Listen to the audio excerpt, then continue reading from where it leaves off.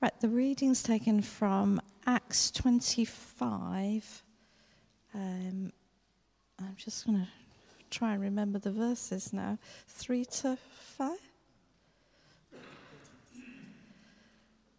Oh yeah, 13 to 17, and then 23 to 27, and the whole of Acts 26. So I'll start off on 25, verse 13. Festus consults King Agrippa. A few days later, King Agrippa and Bernice arrived at Caesarea to pay their respects to Festus. Since they were spending many days there, Festus discussed Paul's case with the king. He said, "There is a man here whom Felix left as a prisoner. When I went to Jerusalem, the chief priests and the elders of the Jews brought charges against him and asked that he be condemned." Verse 23. The next day, Agrippa and Bernice came with great pomp and entered the room with the high-ranking military officers and the prominent men of the city. At the command of Festus, Paul was brought in. Festus said, "King Agrippa, and all who are present with us, you see this man. The whole Jewish community has petitioned me about him in Jerusalem and here in Caesarea, shouting that he ought not to live any longer. I found he had done nothing deserving of death, but because he made his appeal to the emperor, I decided to send him to Rome. But I have nothing definite to write to His Majesty about him.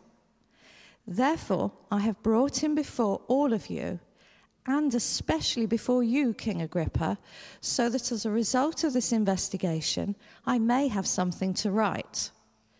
For I think it is unreasonable to send a prisoner on to Rome without specifying the charges against him." Then Agrippa said to Paul, "You have permission to speak for yourself." So Paul motioned with his hand and began his defense.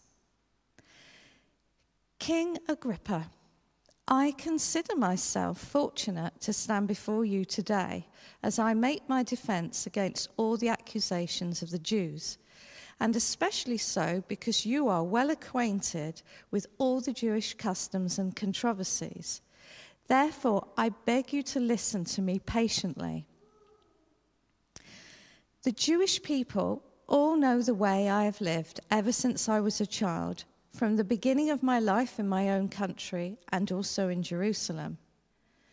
They have known me for a long time and can testify, if they are willing, that I am conformed to the strictest sect of our religion, living as a Pharisee. And now it is because of my hope in what God has promised our ancestors that I am on trial today. This is the promise our 12 tribes are hoping to see fulfilled as they earnestly serve God day and night. King Agrippa, it is because of this hope that these Jews are accusing me. Why should any of you consider it incredible that God raises the dead? I too was convinced that I ought to do all that was possible to oppose the name of Jesus of Nazareth. And that is just what I did in Jerusalem. On the authority of the chief priests, I put many of the Lord's people in prison. And when they were put to death, I cast my vote against them. Many a time I went from one synagogue to another to have them punished, and I tried to force them to blaspheme. I was so obsessed with persecuting them that I even hunted them down in foreign cities. On one of these journeys, I was going to Damascus with the authority and commission of the chief priests. About noon, King Agrippa, as I was on the road, I saw a light from heaven, brighter than the sun, blazing around me and my companions. We all fell to the ground, and I heard a voice say to me in Aramaic, "Saul, Saul, why do you persecute me? It is hard for you to kick against the goads." Then I asked, "Who are you, Lord?" "I am Jesus, whom you are persecuting," the Lord replied. "Now get up and stand on your feet. I have appeared to you to appoint you as a servant and as a witness of what you have seen and will see of me. I will rescue you from your own people and from the Gentiles. I'm sending you to them to open their eyes and turn them from darkness to light and from the power of Satan to God, so that they may receive forgiveness of sins and a place among those who are sanctified by faith in me." So then, King Agrippa, I was not disobedient to the vision from heaven. First to those in Damascus, then to those in Jerusalem and in all Judea, and then to the Gentiles, I preached that they should repent and turn to God and demonstrate their repentance by their deeds. That is why some Jews seized me in the temple courts and tried to kill me. But God has helped me to this very day. So I stand here and testify to small and great alike. I am saying nothing beyond what the prophets and Moses said would happen, that the Messiah would suffer, and as the first to rise from the dead, would bring the message of light to his own people and to the Gentiles. At this point, Festus interrupted Paul's defense. "You are out of your mind, Paul," he shouted. "Your great learning is driving you insane." "I am not insane, most excellent Festus," Paul replied. "What I am saying is true and reasonable. The king is familiar with these things, and I can speak freely to him. I am convinced that none of this has escaped his notice, because it was not done in a corner. King Agrippa, do you believe the prophets? I know you do." Then Agrippa said to Paul, "Do you think that in such a short time you can persuade me to be a Christian?" Paul replied, "Short time or long, I pray to God that not only you, but all who are listening to me today may become what I am, except for these chains." The king rose, and with him the governor and Bernice and those sitting with them. After they left the room, they began saying to one another, "This man is not doing anything that deserves death or imprisonment." Agrippa said to Festus, This man could have been set free if he had not appealed to Caesar." This is the word of the Lord.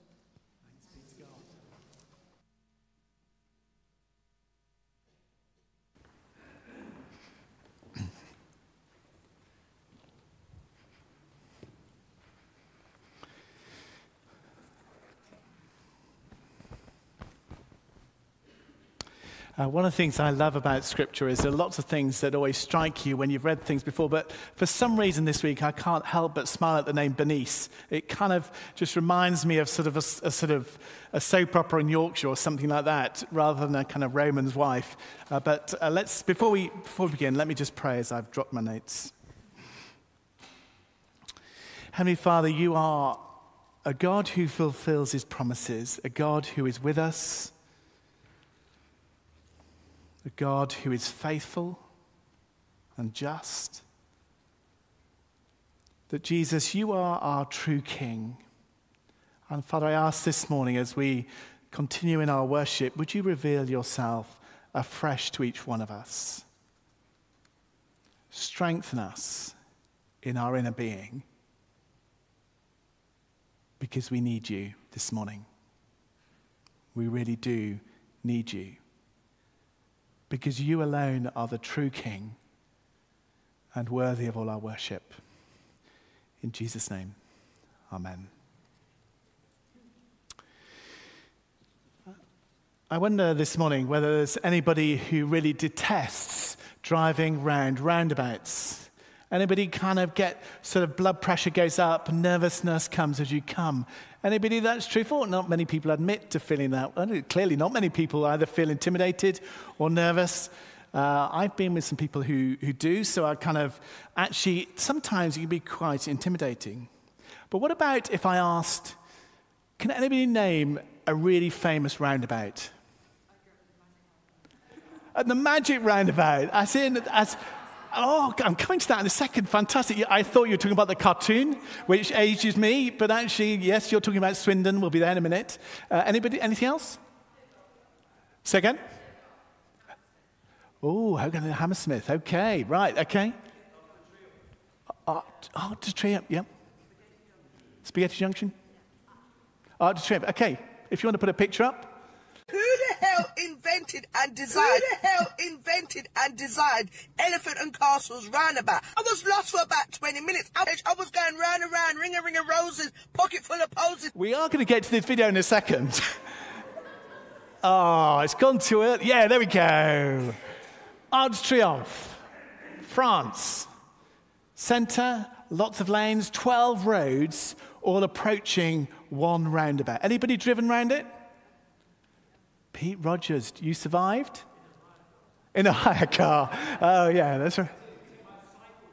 Have you cycled around it? Well, all power to you, Robert, is all I can say. You know, where angels fear to tread. You know, the people who write about it and putting their lives in their hands as they get there.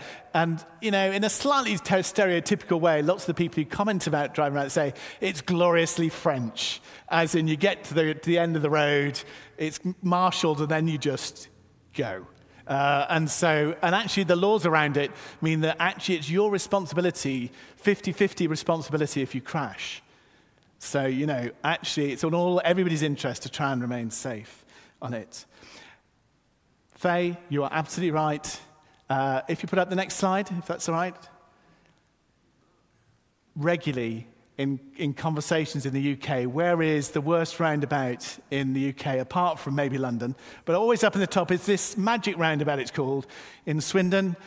5 small roundabouts around a big roundabout.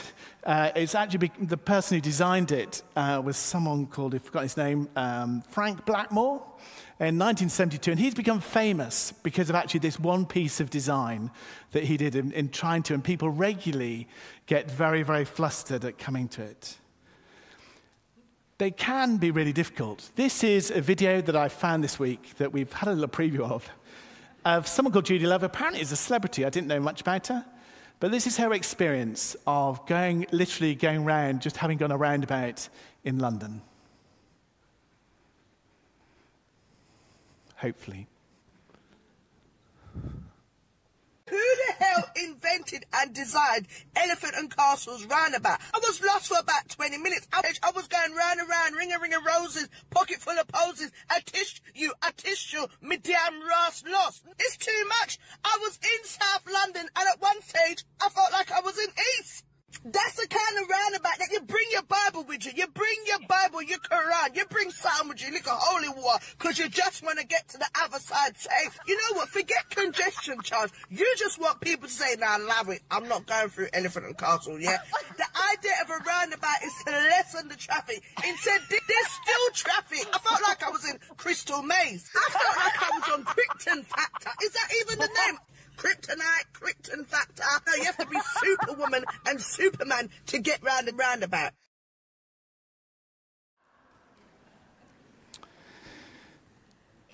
Today's passage may seem familiar. Thank you, Melanie, for reading so beautifully through a really long Bible passage. But it may seem familiar because actually over the last week we've seen Paul in front of Roman rulers, Felix and Festus, and with the Jewish leaders in the background wanting to kill Paul.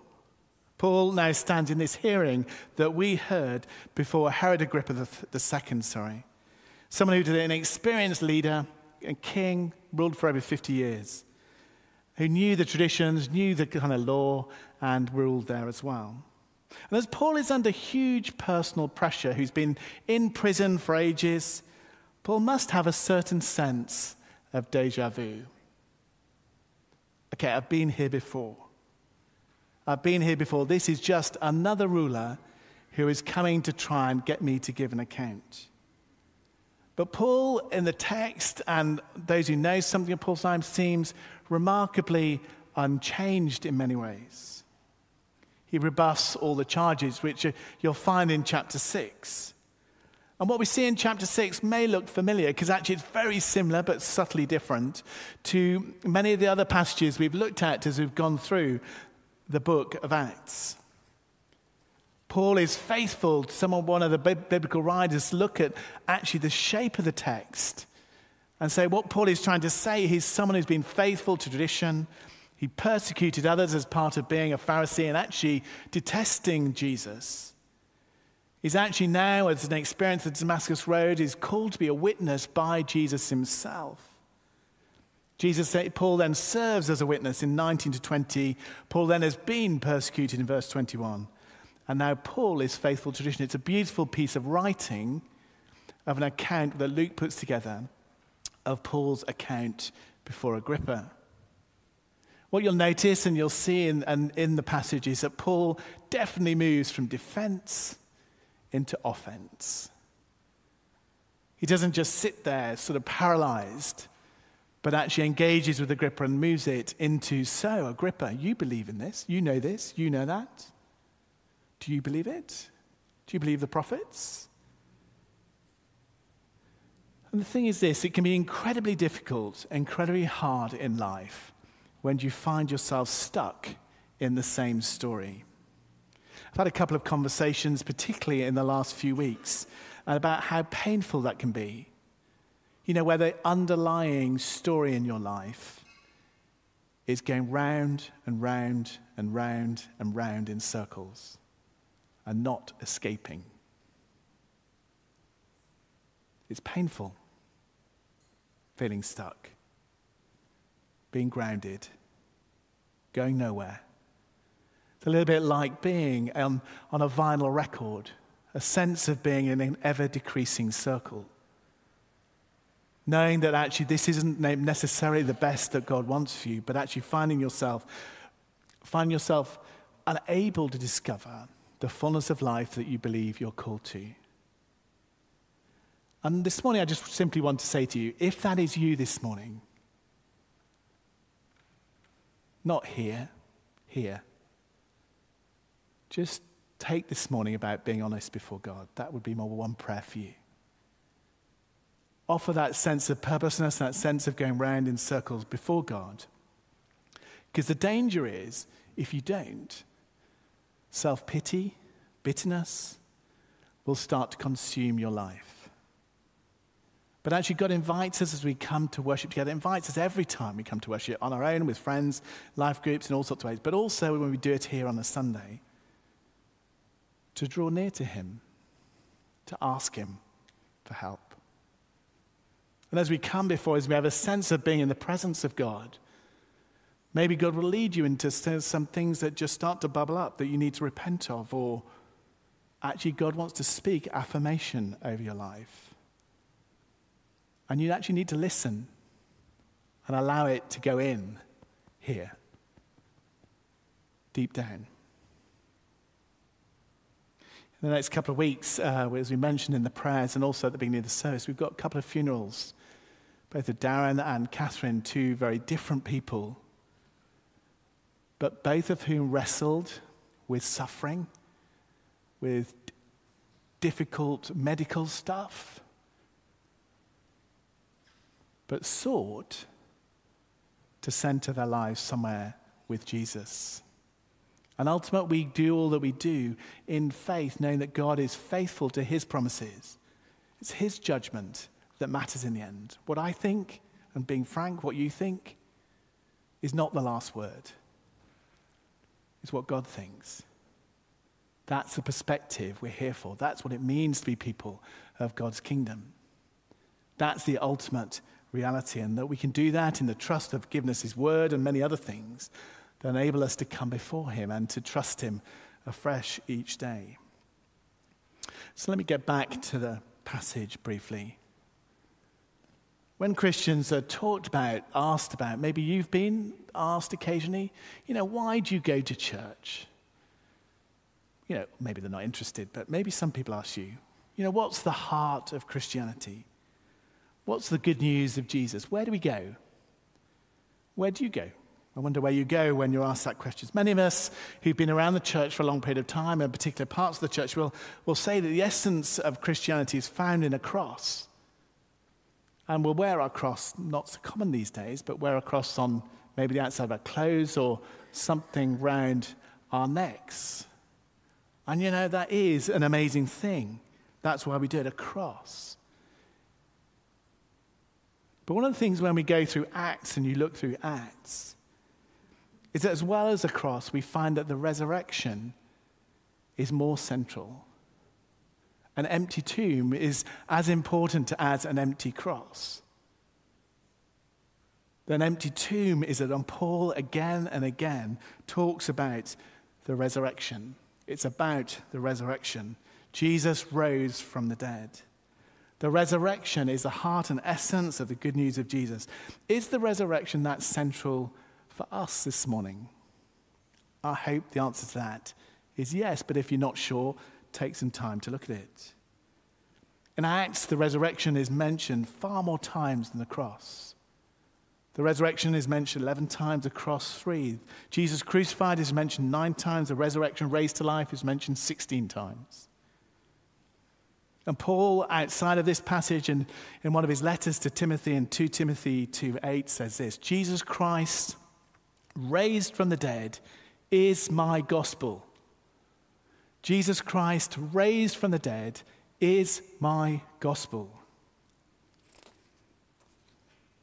The resurrection brings to life a message of new life and new hope, of hope beyond despair, and the possibility of renewal of all things. One of the things when I was at theological college, which is a while ago now, but one of the things I remember, amongst many things I seem to have forgotten, but one of the things I remember was a number of our lecturers would constantly say to us, hold together the cross and resurrection.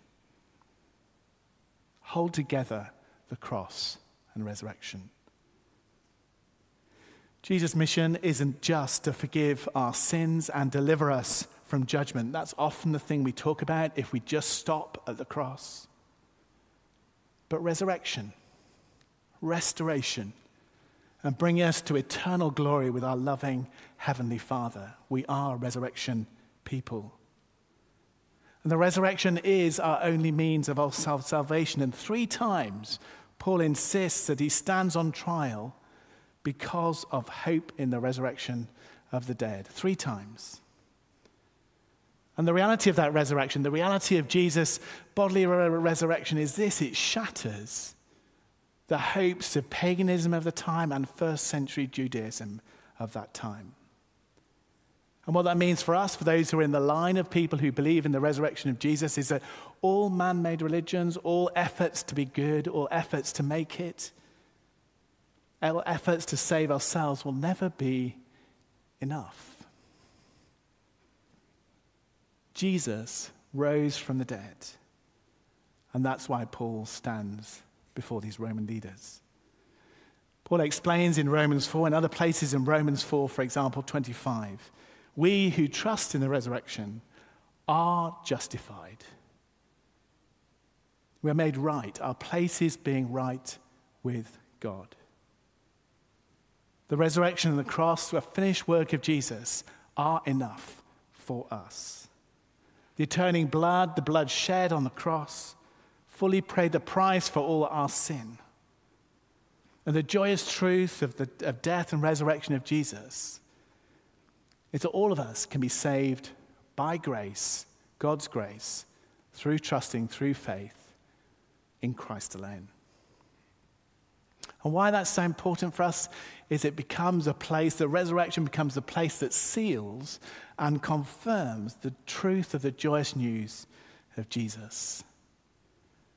He's done it.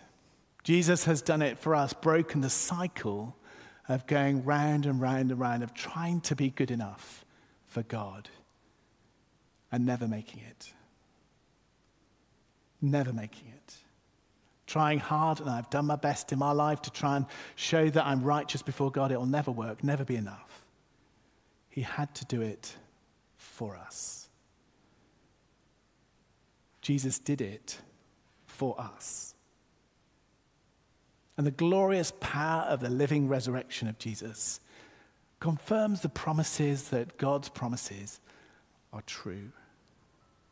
That we can know a glorious future in spite of all the circumstances we face. Paul, in this text, said in verse 8 in this text, for those who've got it in chapter 26, why should any of you consider it incredible that God raises people from the dead? I mean, what kind of God do you believe in? What kind of God is worth worshipping if God can't do that? I mean, why wouldn't you believe in that? What kind of God do you want? And actually then goes on to say in verse 26, and remember, all this was done in public. It was not hidden away in a corner. It was witnessed. It was evidenced. It was there before them. And what that means for us is this, as Paul writes elsewhere in Romans 10, if you declare with your mouth that Jesus is Lord, says Paul, and believe in your heart that God raised him from the dead, you will be saved. That's God's promises. Christians are resurrection people. We are resurrection people. We are resurrection people, and that's incredibly good news for us today. As we've journeyed through Acts, kind of one of the notable things amongst all the kind of things that Paul gets up to in his missionary journeys and being shipwrecked and in prison and miraculously released and all sorts of things, there is an assurance of Paul when he's under the most pressure that is quite something to behold in some ways. And actually some of that is a kind of testimony to the fact that he's understood the power of the resurrection. That means his life is in God's hands for eternity. And however much is thrown at him, whatever is thrown at him, ultimately that will not be the last word for his life. In verse 25, he also says, when actually he's under the heat of Agrippa coming at him, he says, what I'm saying to you is true and reasonable. You know it, Agrippa. You know the scriptures. You know the tradition I've come to. What I'm saying to you makes sense. And that bit in verse 24, Paul, are you out of your mind? Do you really believe this stuff? Have you gone bonkers? The resurrection is offensive to culture. And when Paul has lost all his human freedoms and control, he's in chains, he's been in prison, that's been there for a very long time.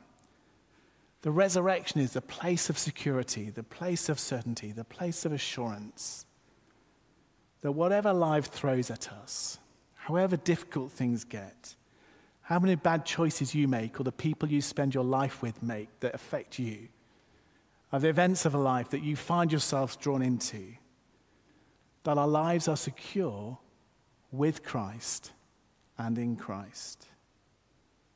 The God who raised Jesus to life will raise us with him. That's for eternity.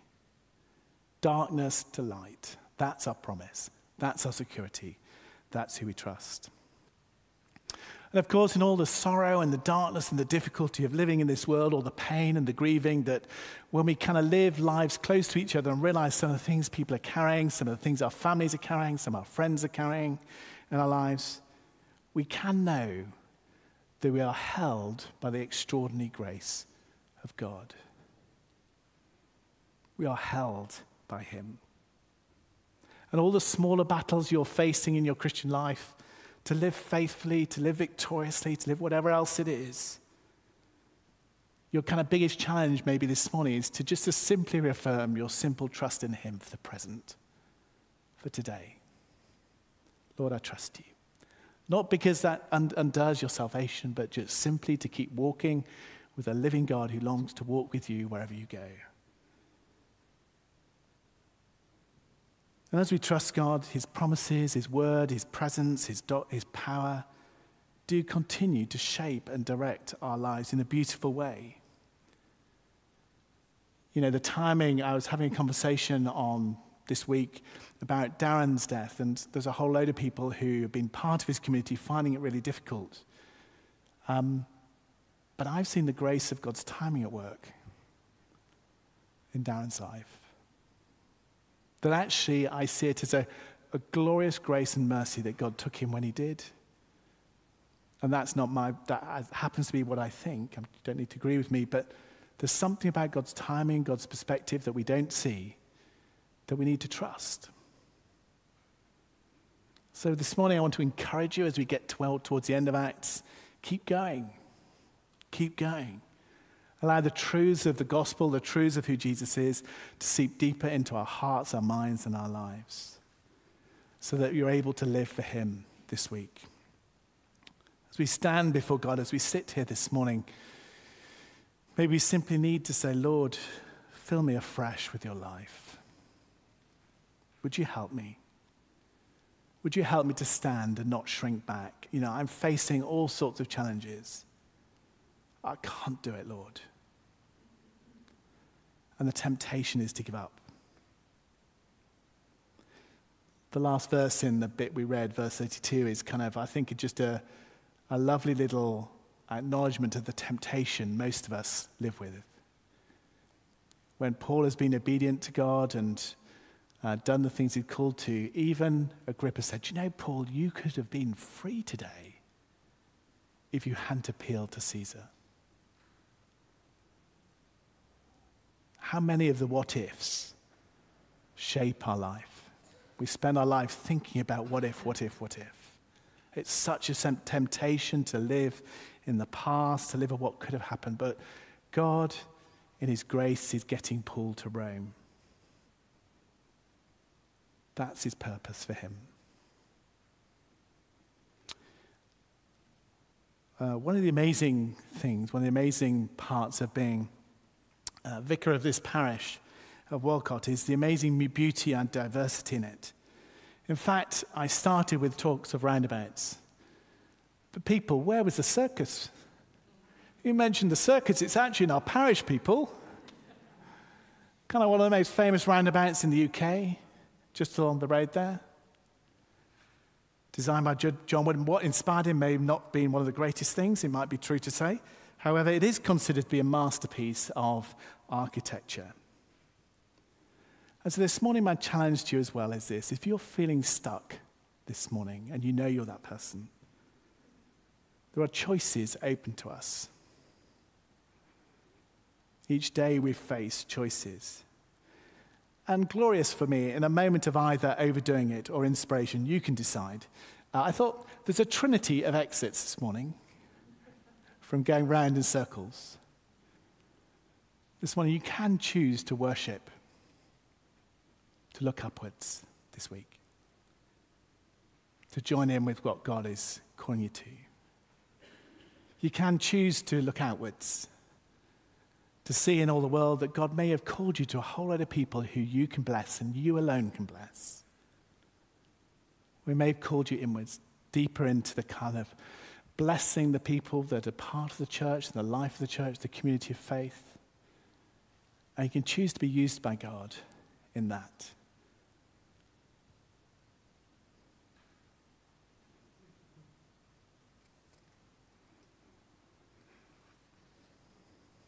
This morning, God invites us to join in his life and his mission, his purposes this morning. So I wonder whether you maybe just close your eyes for a moment.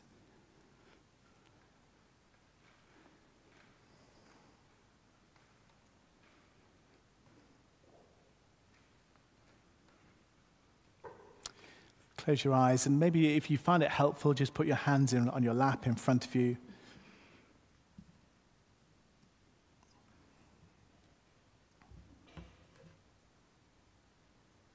Holy Spirit, would you come afresh upon us? Come, Holy Spirit, I pray this morning.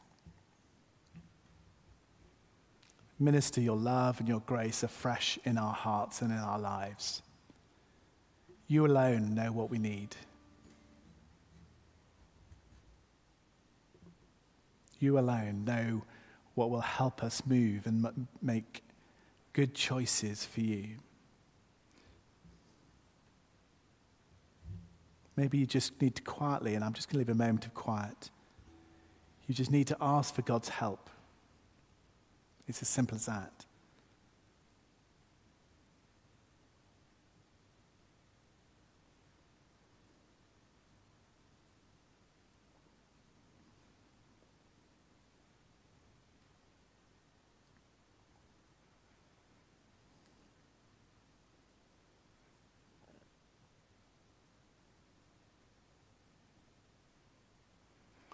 And Father, we're sorry.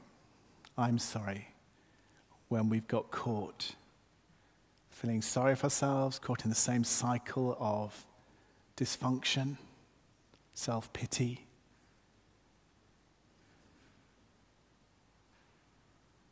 Father, I repent, we repent.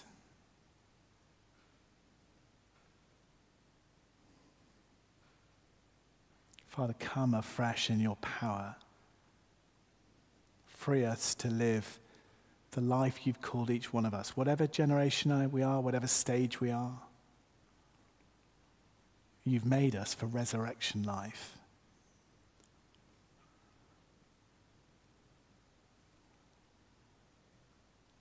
And Father, for those this morning who are facing extreme difficulty,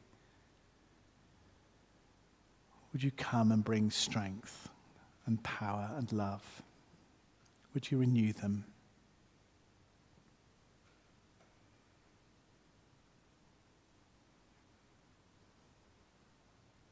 Thank you for your loving care of us.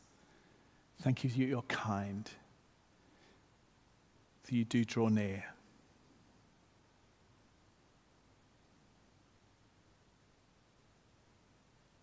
Thank you for your presence in our lives and in this church, in this community.